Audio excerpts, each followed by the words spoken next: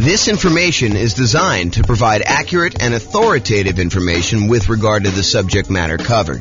It is offered with the understanding that the presenters are not engaged in rendering legal, accounting, or other professional services. If legal advice or other expert advice is required, the services of a competent professional should be sought. Welcome to the Bakersfield Real Estate Investing and Real Estate Financial Planning Podcast.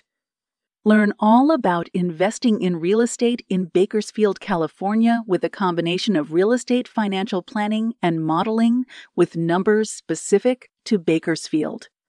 Plus syndicated, more generalized recordings of live and pre-recorded real estate investing classes. Not all of them specific to Bakersfield. Be sure to stay tuned after the podcast for a message from our sponsors. Well, good morning and welcome, everyone.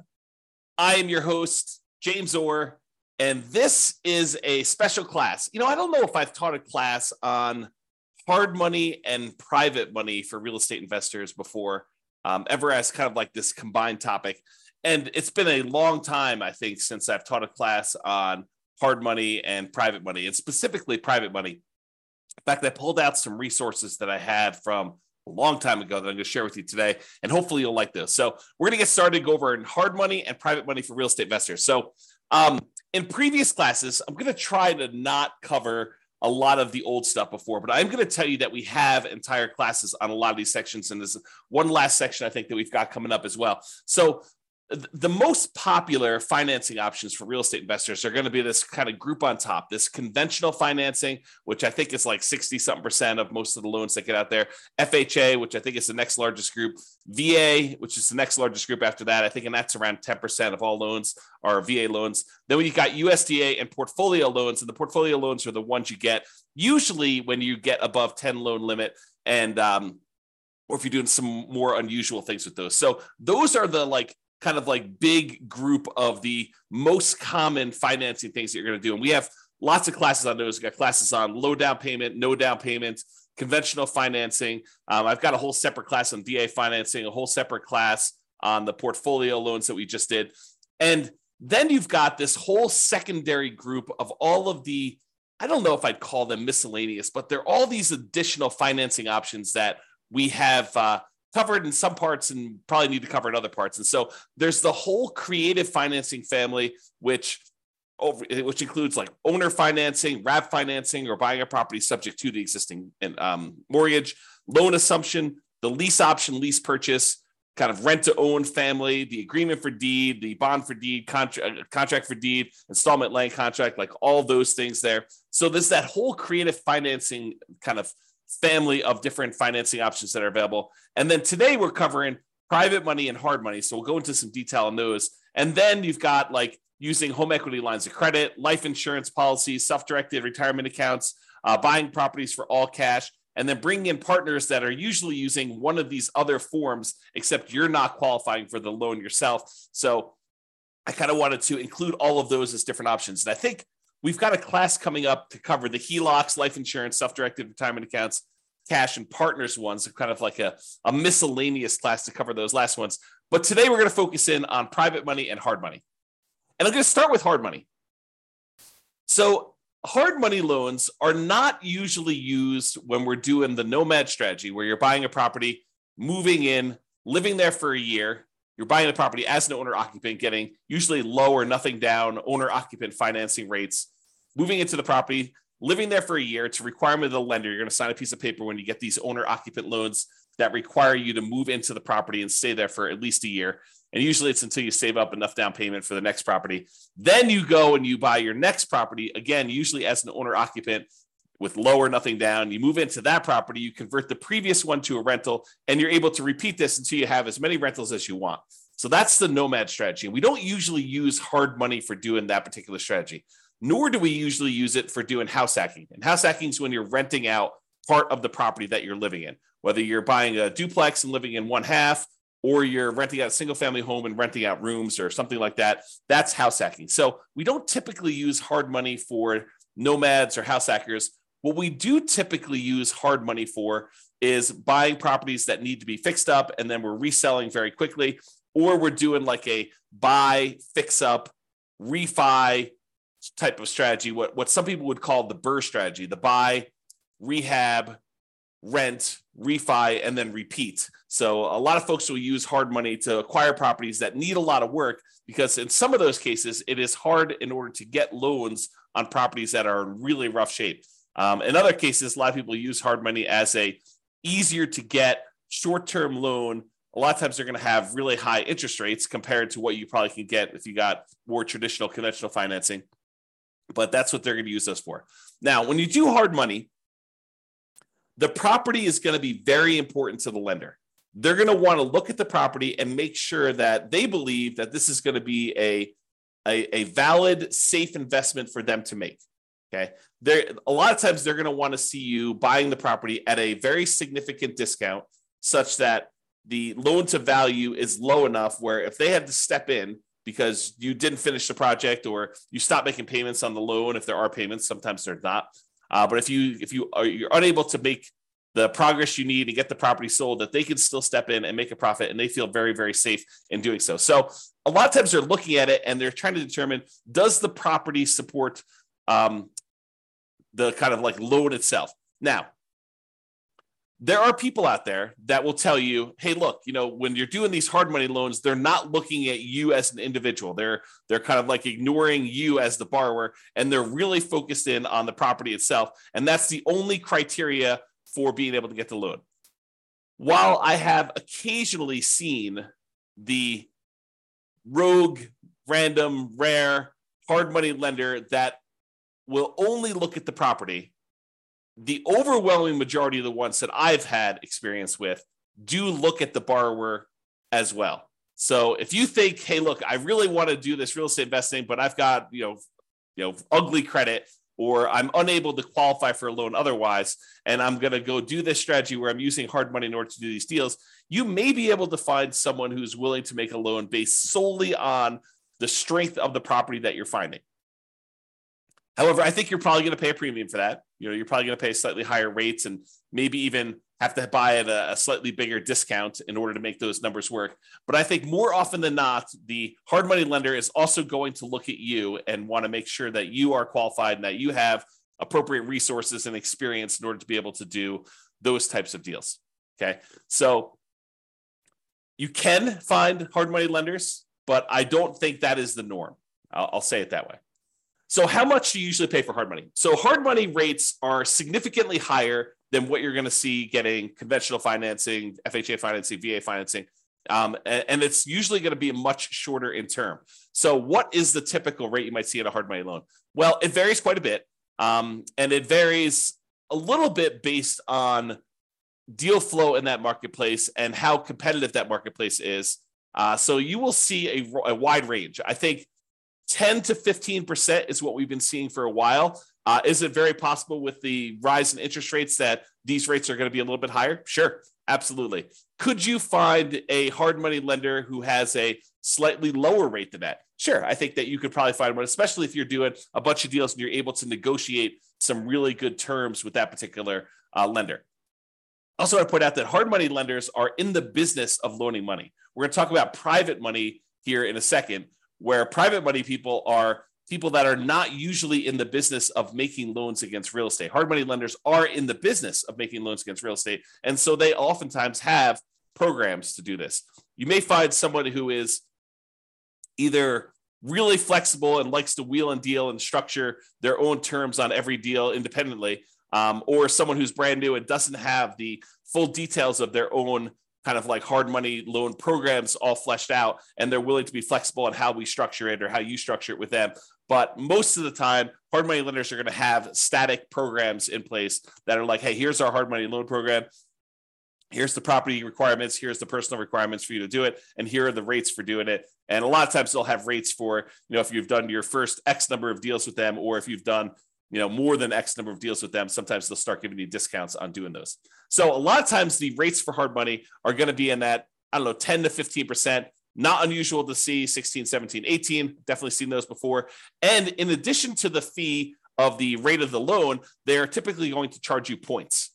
And a point is a percent of the loan amount that you're borrowing. So if you're going and you're getting $100,000 loan and they're charging you 2 points, then they're charging you $2,000 in addition to the interest on the loan in order to be able to get that loan. And I don't think it's unusual to see, 2, 3, 4 points on those. There are some hard money lender companies out there that they are going and raising money from people in the general public, and the people are the actual funders of the loan. That's where the money is coming from. But the person out there seeking the kind of investors to put in the money for the loans, and then the real estate investors who are buying the properties and they're putting them together, sometimes they will collect the points on the loan.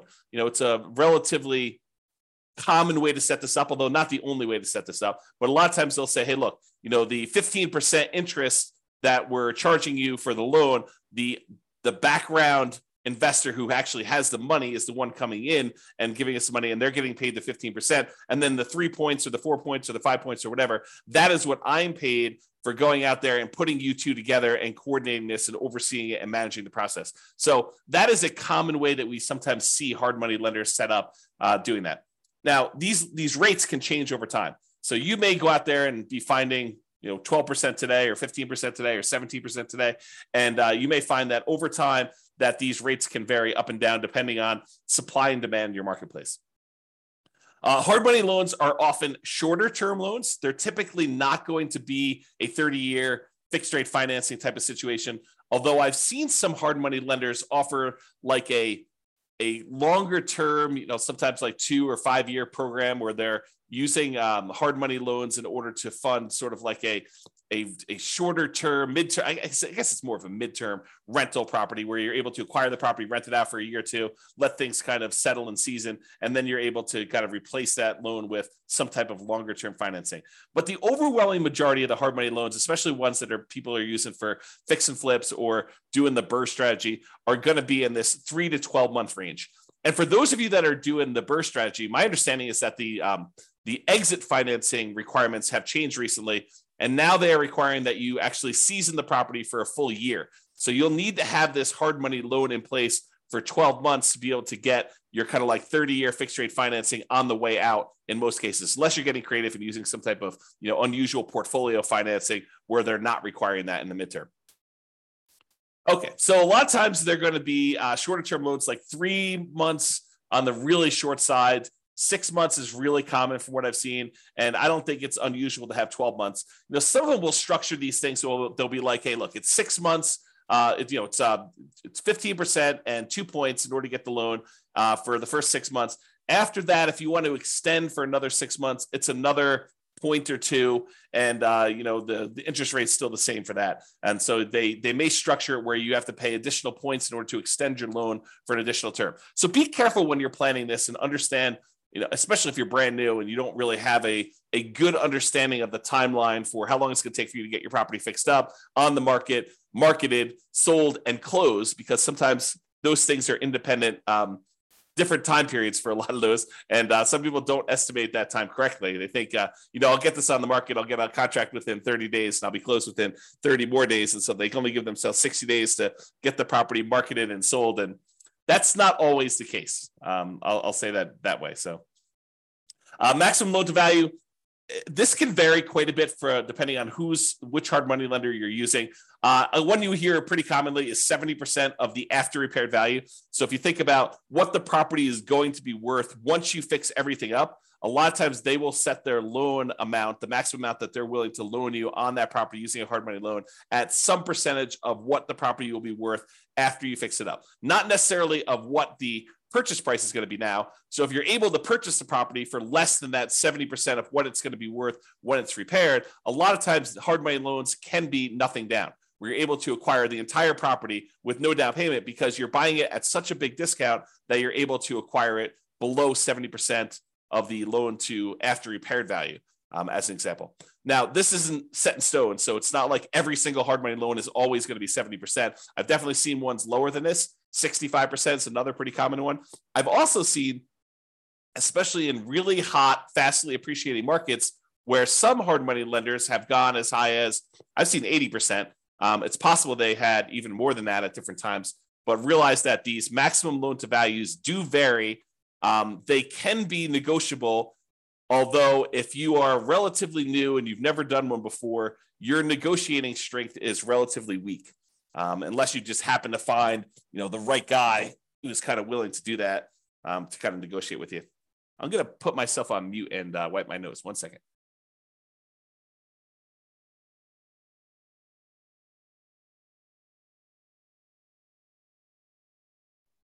Okay, I'm back. Sorry, I had to wipe my nose there. Okay, so we talked about that maximum loan to value being in that sort of 70%, 65 to 75, I'd say is probably some of the more common numbers I've seen. Now, can you usually borrow the money to purchase the property plus the money to borrow for repairs? And in some cases, yes. But again, you have to buy the property at a low enough price where the lender is willing to include the money for the repairs. It's not like you could buy the property for less than 70% ARV, and then in addition to that, they will loan you the extra 10% you need in hard costs in order to do the repairs on the property.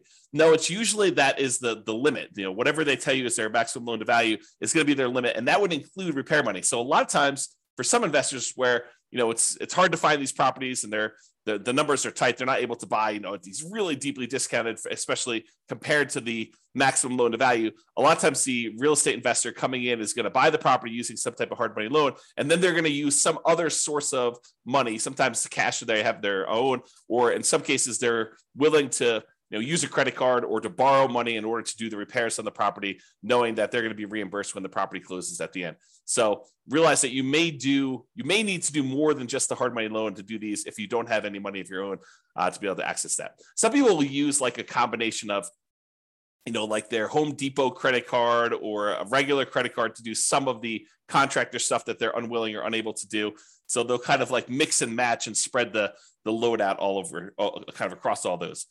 However, if the hard money lender is going to loan you money to do some of the repairs, most of the time they're going to escrow the money for repairs. So it's not like you're going to buy the property and you're able to buy it at a big enough discount where they're also able to finance the repairs, and the repairs are, let's say, $15,000. It's not like the hard money lender, in most cases, some of them may, but in most cases, they're not going to just give you an extra $15,000 at closing that you're going to be able to just sort of have and use for living expenses or whatever. No, they're going to actually say to you, okay, here you go. We gave you the money to buy the property. Now go ahead and do this amount of work in stage one, and then we're going to review that work was done, and we will release the money to pay for the work that was done. So they'll kind of do it in stages, make sure that you got the work done. Then they will release the money for you to pay your contractors and buy your supplies and stuff. And then they'll say, okay, now do stage 2 work, and they'll have all that done. And sometimes there's a stage 3, or sometimes there's not. Basically you have to escrow the money. They set it aside in a special account for you, and they hold on to it until you need that money, until you've proven that the work is done, and they can release that money for you. So realize that's a pretty common thing when you're doing these hard money loans for doing the buy, fix up, fix and flip, or doing some type of buy, rehab, rent, refi, and repeat sort of strategy, the BRRRR strategy. Okay. Let's see here. I think right now we are seeing, and this is very market dependent, but typically we're seeing more money than deals right now. There's more money on the sidelines where they're looking for higher rates of return than there are deals to fund. And so that typically puts downward pressure on interest rates and loans and stuff like that. Again, this is very market specific. I'm sure in some markets there are more deals than there are money out there. And with the rise in interest rates and the alternative things that people can invest in and get a good return on their money, maybe there is less money seeking these hard money loan situations than there was in the past. So realize that could change over time as well. Now, another thing about hard money loans is that sometimes they could be used in conjunction with other financing. So for example, let's say you're putting out, marketing in order to find deals, and you find a seller who owns their property free and clear. They don't have a mortgage on their property at all. And you manage to negotiate with them, and you guys come to an agreement that if you put 15% down, they will actually owner finance the remaining balance. So one thing you could do is you could come in, you'd have to negotiate this, of course, but you could come in with a hard money loan, put 20% loan to value, first position, hard money loan on the property at whatever it is, 15% and 2 points, where then you're able to get 15% that you're going to give to the seller as the money that they require down in order to do the owner financing type situation. And then you've actually pulled out 5% in this example as cash that you can use to hold the property, make monthly payments while you're getting it occupied, do any fix up that is required in order to get the property where it needs to be, do some marketing, maybe even pull out, in some rare cases, a little bit of your profit when you acquire the property to kind of fund your marketing, to reimburse you for the marketing you paid in order to get the deal done. So you can use hard money loans as a way to put down payments in conjunction with maybe some other type of creative financing. Now, are you going to be able to do what I just described if you're trying to do like conventional financing or FHA financing or VA financing or USDA financing? The answer is absolutely not. So the only way you're able to structure this, where you're able to use a hard money loan in first position and have the seller be in second position, is with some of these creative financing deals like owner financing, or probably not even if you're doing subject to, although I guess you could get creative and structure these with subject to or wrap financing, but they're a little bit less obvious to do. So these are not going to be conventional financing combined with hard money loans in order to be able to do those. They're typically going to be some type of hard money loan in conjunction with some type of owner financing, where the owner is going into second position, because usually the hard money lender is not willing to go in second position. You may be able to find a rogue hard money lender who's willing to go in a second position as long as you're at a low enough loan to value and they understand the risk that they're kind of going in, and they may charge you a much higher rate for doing that and higher points. But most of the time, the hard money lender wants to be in that first position when you're doing those loans. Okay, I'm going to talk very briefly about kind of a side note related to hard money loans. And Terry says a lot of hard money lenders don't allow a second position lead. Yep, I think that is true, Terry. If the loan to value is low enough, though, there are some hard money lenders who would absolutely be willing to be in first position with a very low balance loan. For example, you have a $200,000 property and you want to borrow $40,000 on that thing, and you want to use a hard money loan to do that, and the seller is in second position. I think a lot of hard money lenders would allow you to do that. Again, it's negotiated. Not everyone is going to do exactly like that, but you're right. There are some that will not allow a second position, especially if it's a high second position. Like you're borrowing 70% loan to value and they have you put a 30% second there on there for the rest of the money. That's probably not going to fly. Okay, so let's go off on this side note. So on the side note about real estate investors, some real estate investors, I'll say, and it's more than just like onesie twosie. I think there's a good percentage of folks. Some real estate investors aspire to eventually be hard money lenders. They think to themselves, "Hey, look, eventually I want to get to the point where I've got a bunch of rental properties, but I've also have a lot of cash on hand, and being able to take the money I have and use that to make hard money loans and get 10, 11, 12, 13, 14, 15% return on my money." That seems like an attractive proposition for people. And I think a lot of them believe, and I think this is an incorrect belief, and I'll explain why here in a second. They incorrectly believe that, if I've got $1 million and I'm getting 12% on my money, then I'm getting $120,000 a year that I can live on if I'm getting 12% of my money and I'm doing hard money loans. What they fail to realize is a couple things.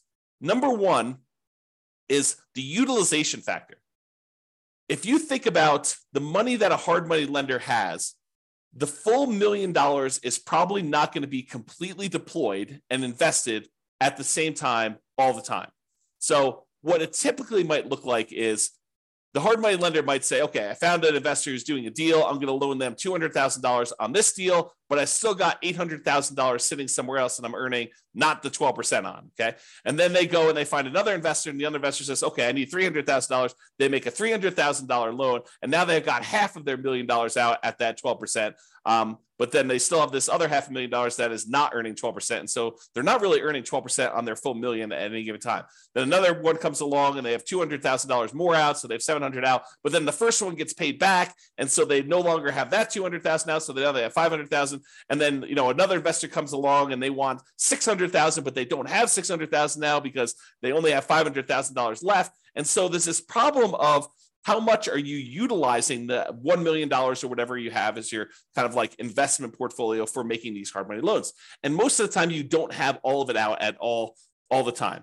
Now, some people, some real estate investors will choose to use some type of home equity line of credit on an investment property or their owner occupant property, and they will use that as a buffer. And instead of collecting the full 12%, maybe they're paying depending on when they got the loan, 3, 4, 5, 6, 7% on the money that they're coming out with their HELOC, but then they're loaning it out at 12%. And so they're getting the spread, but they're not borrowing the money unless they actually are using it. So you don't have as much of, I guess it's a different utilization problem for doing that. So realize that if you're trying to do this hard money thing, if you're kind of aspiring to do that as a real estate investor, utilization is going to be a key factor. Getting and keeping all of your money out as much of the time as you possibly can is going to be an issue for a lot of folks. And it is sometimes solved by doing like these home equity lines of credits where you're sourcing the funds from somewhere else and then you're using that, or you're becoming like a hard money lender where you're going out and you're finding a pool of investors that have money that they want to invest, and then it's really not your direct problem. And I say direct because it is a problem for you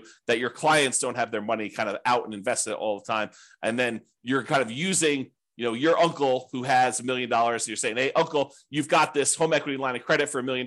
Why don't we, loan this money out to someone at, 12% or 15%. And you're sort of like overseeing the deal and finding the real estate investors who need the money for the hard money loan. And maybe you're collecting the points and maybe you're participating in the percentage they're earning or not. But then your uncle's borrowing the money at 5% and he's getting 11% and you're getting 1 point, like there's all these different ways to structure it where you're going out there and you're starting the business of doing this. I'll also point out, which we'll talk about here when we talk about private lending, is that if you're the one that's going out and you are coordinating, bringing in investors and making these loans on properties, that you probably do need to be licensed. And the licensing may vary. I'm not an expert on licensing by any means. I did talk to my own personal attorney, and I chose to get licensed with the state of Colorado when I was raising private money. It actually was a mortgage, is a special license. It's a mortgage broker dealer license where we're generating, we're able to create security instruments, basically loans on properties secured by real estate, and you're finding people who want to borrow or loan the money for you. So realize if you're doing this thing where you're doing hard money loans, you're becoming a hard money lender, you probably want to get licensed or at least have a consultation with an attorney to find out what the attorney recommends you get licensed, if at all, in your particular market. Okay, the second part about this, investors aspiring to be hard money lenders, is this idea that you should live on that full interest. So you think, even if you could go loan $1 million out and collect 12% per year, $120,000, a lot of investors think, oh, I can live on that $120,000 and I only need this $1 million and I'm able to collect 12% per year return on that. And so really I'm getting $120,000 a year that I could live on. That's not how that works. If you've studied any type of retirement planning, especially folks in the financial independence, retire early, the FIRE motion, kind of like group of stuff, you'll hear about this concept of the Trinity study or the 4% rule. And what the 4% rule says, the 4% safe withdrawal rate rule, basically says that if you have a certain amount of money invested, and typically they talk about investing in stocks or bonds or something like that, although it does apply to this as well. I'll explain that here in a second. But if you go and you actually have $1 million invested somewhere else, it is, in most cases, you are less likely, there's a low probability that you will run out of money if you take 4% out each year, adjusted up for inflation. But you're not actually taking the full amount that the money is being used for. So for example, if you have $1 million you're investing in stocks and bonds, and that as a whole is earning you 8% per year, you're not taking 8% per year out. You're taking 4% per year out. And part of that is because sometimes money goes up and sometimes money goes down. Like the returns on the stock market, sometimes are up, sometimes are down. More return in the bond market, sometimes up, sometimes it's down. And for the same reason, sometimes when you make investments in real estate, like as a hard money lender, some of these deals don't always go the way you want. Sometimes they go bad and you end up losing money on them. And so you should not think that you could take the full 12% and spend that. You should think of it as another amount of money that is invested in something and use the same, whatever your version of safe withdrawal rate is. Most cases it's going to be between 3 and 5%. I think that's with 4% being the most common that we hear most. But 4% of the money coming out, not 12. So if you have $1 million out there invested at 12%, and besides the utilization factor, maybe you're only taking 4% out safe withdrawal rate. So instead of you thinking you're getting $120,000 a year, you really should only be taking out $40,000 a year, adjusted up for inflation each year. That's the difference. And that's, I think, what a lot of folks who initially aspire to being a hard money lender don't necessarily realize. Okay. All right. With that being said, that is pretty much hard money. For those that are on that have questions about hard money, you're welcome to queue those up. I will cover them after I cover private financing. At least I will try to do it. I'm going to cover private financing, and then if you have any questions about that, please queue those up, and I'll usually handle those at the end as well. Okay, so now let's talk about private financing. We've talked about hard money lenders. Hard money lenders are people who are in the business of making loans against real estate. Private financing are those that are not necessarily in the business of making loans against real estate, like grandma. So you're at Thanksgiving dinner, you're talking to grandma about this new real estate investing thing you're doing, and you're kind of venting to grandma that you're having to pay 15% in order to get these hard money loans in order to buy these fixer-upper properties that you're kind of using. And grandma's like, that's crazy. I've got my money in CDs at the bank, and I'm only earning 3%. And she's like, why don't I loan you the money and you could pay me 6%? And it's a lot better than you paying someone else 15%, and I make money too. And you're like, grandma, that sounds like a great plan. I'll go ahead and use you in order to do my loans on the future property. And I don't have to go use this hard money lender anymore. And it's cheaper for me and it's better for you. Okay. So that's the idea behind private financing. We don't typically use these for nomads or house hackers. If you're doing that nomad strategy or the house hacking strategy, most of the time, you're going to want to get these 30-year fixed rate, long-term financing loans from the bank to do this. You could use private financing, but most of the time we're getting a bank to loan us money at these really great interest rates to do that. So not typically used for nomads or house hackers. It typically is, excuse me, let me clear my throat 1 second. I'll mute myself again. Okay, I'm back. So usually we're talking to friends and family and sometimes other private lenders in order to get this type of private financing. So this is not like you're advertising to find private financing, although some people believe that it is.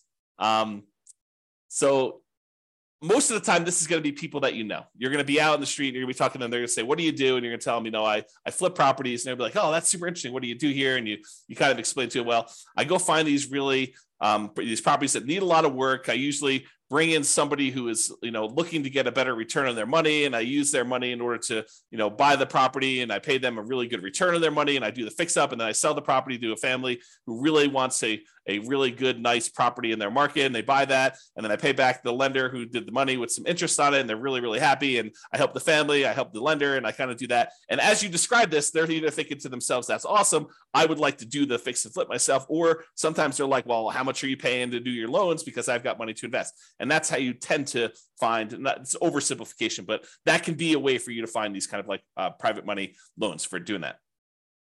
Private money financing typically is more flexible than banks and can be much faster to close. Imagine someone's got $1 million sitting on the sideline and they want to get it out there and invested, and you've got a deal and you need to close in 3 days. Well, it's a matter of them being able to go down to the bank, get the money in order to be able to have you wired to the title company in order to close on it. So it's faster to do these a lot of times.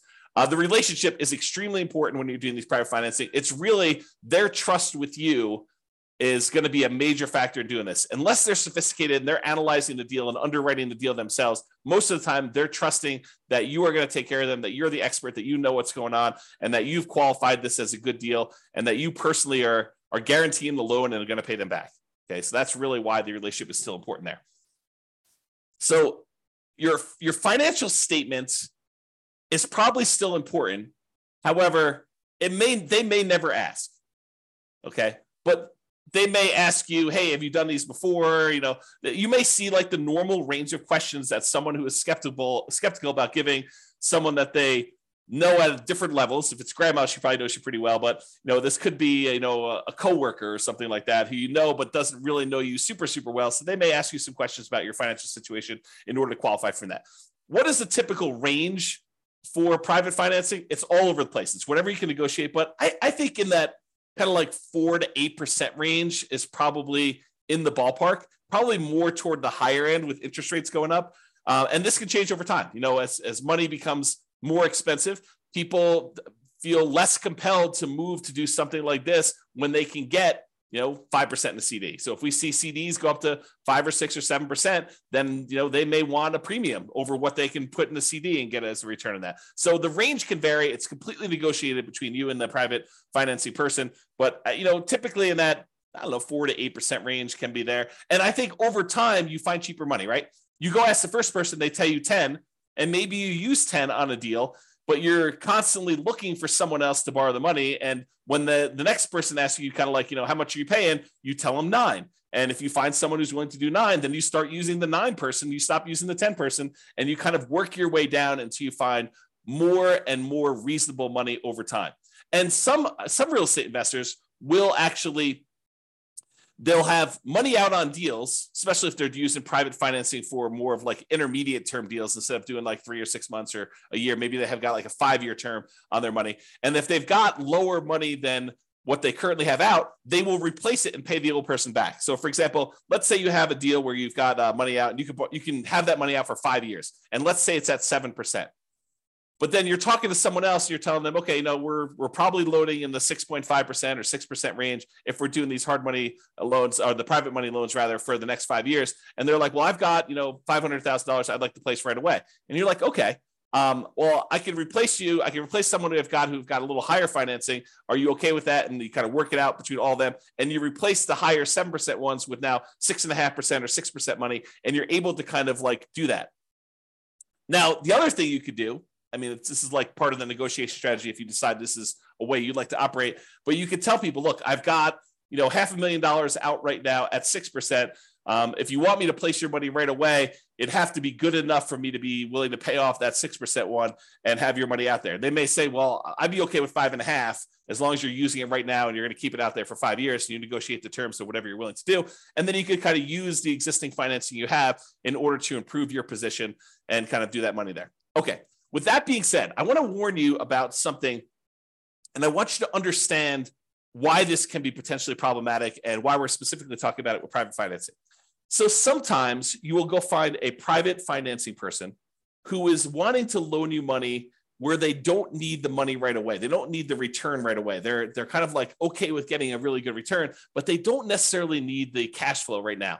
So for example, one of the more common ones is someone has a self-directed retirement account where they want to loan you the money. Whether they get paid interest monthly or they get paid their interest all in one big lump sum at the end when you pay back the entire loan, they don't care because the amount of money in their account is not actively being used as they're kind of like growing this account there. So they don't really care if you're making monthly payments. So you're really putting their investment into the deal, and their deal, the amount that you owe them, is actually increasing over time.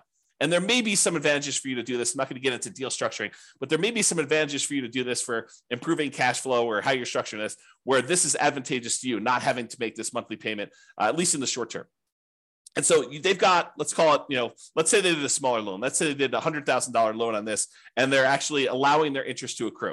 So at the end of the year, let's say they're getting 6%. So at the end of the year, they you owe them 106. They've earned $6,000 on $100,000 that they have out. And then the next year, you owe them 6% interest on the 106. So it's 1012 plus a little bit extra for the interest on that. So really over time, their balance is growing, and that's happening there. And then eventually you decide to replace the money that you owe them with another private lender. And you go and you pay back this $100,000 original loan plus the $6,000 in interest plus the, let's call it $7,000 interest in year 2 plus the $8,000 in interest in year 3. So you're paying them back their initial investment plus the returns that they earn. And you're doing that with money that you're bringing in from the outside from another investor coming in. What does that sound like to you? It should sound like a Ponzi scheme because you're actually paying off the previous investors, their initial investment and the return that they've earned with new money coming in from another investor. So it should sound like a Ponzi scheme to you because that's what a Ponzi scheme is, right? And then a person who's coming in, they're collecting money and they're paying out the returns and stuff by another investor coming in. So you inadvertently, without really thinking you're doing some type of Ponzi scheme, you actually came in, you said, okay, we structured this great loan. You're happy getting, the amount of money you borrowed and some interest on it. And we're allowing that interest to accrue, which is totally fine. There's nothing wrong with that in of itself. And then over time, you're like, okay, now you want to get out of this loan. And maybe it's as innocent as that, right? They call you and they're like, hey, look, I finally need this money out. And you're like, hey, no problem. I'll replace you with another one of my private lenders. And you come in and you bring in another private lender to pay off that $100,000 plus whatever they own. Now you've inadvertently kind of like formed this Ponzi scheme situation where you're paying off an old investor with a new investor and you're paying them their actual returns using that. So you got to be really, really careful that you don't structure this and get advice from an attorney to avoid this situation if it comes up for you. If you're, and even even the idea of replacing the loan is kind of on this borderline edge of this Ponzi scheme, right? Like you're taking one investor's money and you're replacing it with another investor coming into the deal. So definitely talk to your attorney and make sure that you feel really comfortable with the way that you're structuring these and you're doing that. So that's what I wanted to warn you about. It's kind of like this concept of inadvertently setting up a Ponzi scheme to do this. And we don't usually see it as much with commercial lenders. Maybe the commercial lenders don't care. Maybe, it probably is, now that I think about it, it probably is that the organizations that are going to come after you for doing these Ponzi schemes, they're trying to protect the public, not necessarily a commercial lender who is making these conventional FHA, VA loans where if you do a refinance there, they're like sophisticated institutional type of people that know about these loans. But someone who's a consumer on the street, they're trying to protect the consumer. It's a consumer protection law and situation in that particular case. Okay. So I wanted to cover that in case you never thought about it that way. If you decide, hey, I really want to do this real estate investing thing, and this idea of going out there and finding friends and family, people that I know, contacts that I know, and raising money in order to be able to accelerate my ability to do deals, if you're going to get really serious about that, you may decide to go out and start talking to people in a more formal process rather than just off the cuff at Thanksgiving dinner. You're like, hey, look, I want to tell you a little bit more about, what I've been doing. And, if you want to, I'll sit down and I'll walk you through exactly how this all works. And maybe you form like a little PowerPoint presentation, or maybe put together a little PDF, or maybe you decide to go talk to them about, like how your deals are structured and what the deal looks like that someone could come in and do. So eventually, if you plan on doing this more than just like a off the cuff one-time deal with Uncle Joe or grandma, and you decide you want to go out there and make this part of your business, you're probably going to you're going to want to formalize this a little bit more. So I will share with you, for the folks that are kind of like got access to the recordings and stuff, I will share with you an old PDF. I'll kind of let you glance at it really quick, but I'll share with you an old PDF that you may want to use as sort of a very rough sample starting point of what you may want to use as a baseline for creating your own private financing presentation there. Now that I've said that, and you're going to start getting more serious about raising private money and going out there and doing this repeatedly, I want to talk to you about just the tiniest bit, because I'm definitely not qualified. I'm not an attorney, but I want to talk to you a little bit about soliciting and licensing. So if you are going out and you are soliciting people to make an investment and you're creating a security instrument, you're basically creating a security. Someone gives you money and they're relying on you to get a return from that. And you're having that secured by real estate in this particular example. So you're going and creating an investment for them where you're collecting money and you're advertising. Even if it's word of mouth advertising and talking to people about it, that is still a form of advertising, even if it's not printed. But if you're going to go and do that, you need to become aware of the licensing laws required and the advertising restrictions that you have by doing this type of solicitation. So this is sort of I'm not going to teach you to go do this because I'm not an expert on it and I don't know different states' laws and stuff like that. But I will tell you, I did talk to my attorney when I was doing this more seriously. And my attorney advised me to go get the license that I was required to do, which I told you in the state of Colorado. I don't know what it is in your other states. It's a mortgage broker dealer license. That's what it was. And there were definitely restrictions on what you can and cannot say and what you can and cannot advertise in order to do this. And so realize that this is not a Wild West. You can say or do whatever you want.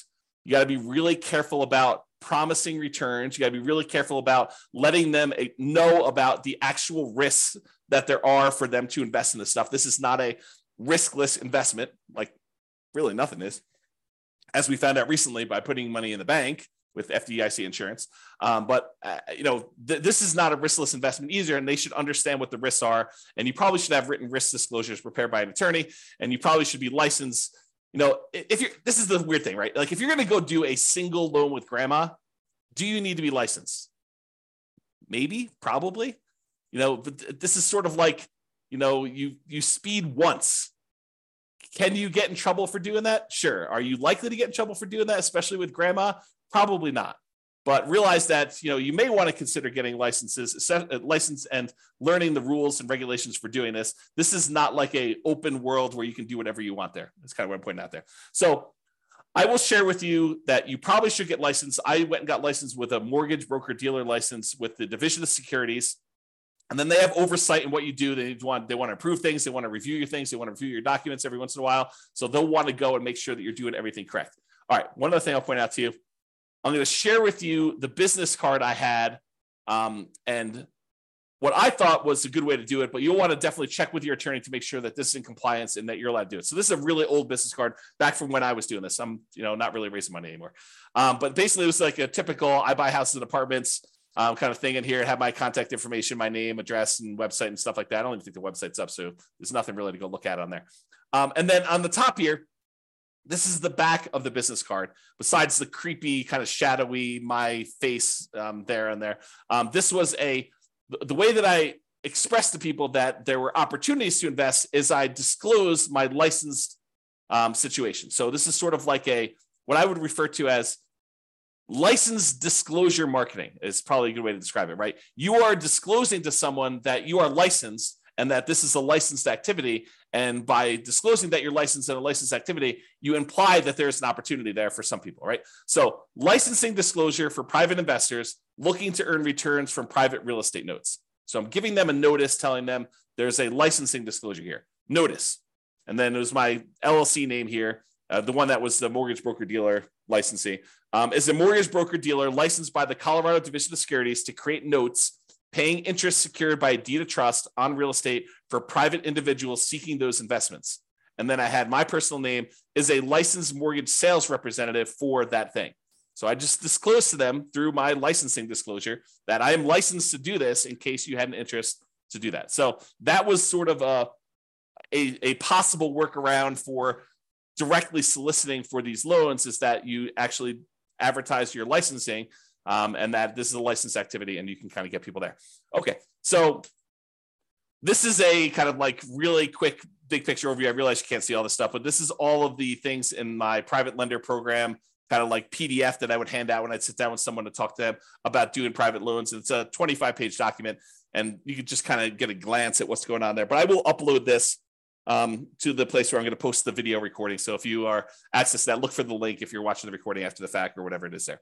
Okay, so that's all I got on private financing and the hard money lending. If you've got questions, go ahead and queue those up, but I'm going to kind of go through the conclusion here. So many traditional long-term buy and hold real estate investors will choose to use some type of conventional financing, then portfolio financing. So they're not going to deal with hard money lenders or private lenders at all. Many house hackers and nomads are going to choose to utilize like the low and nothing down financing options like VA loans and USDA and FHA and conventional loans.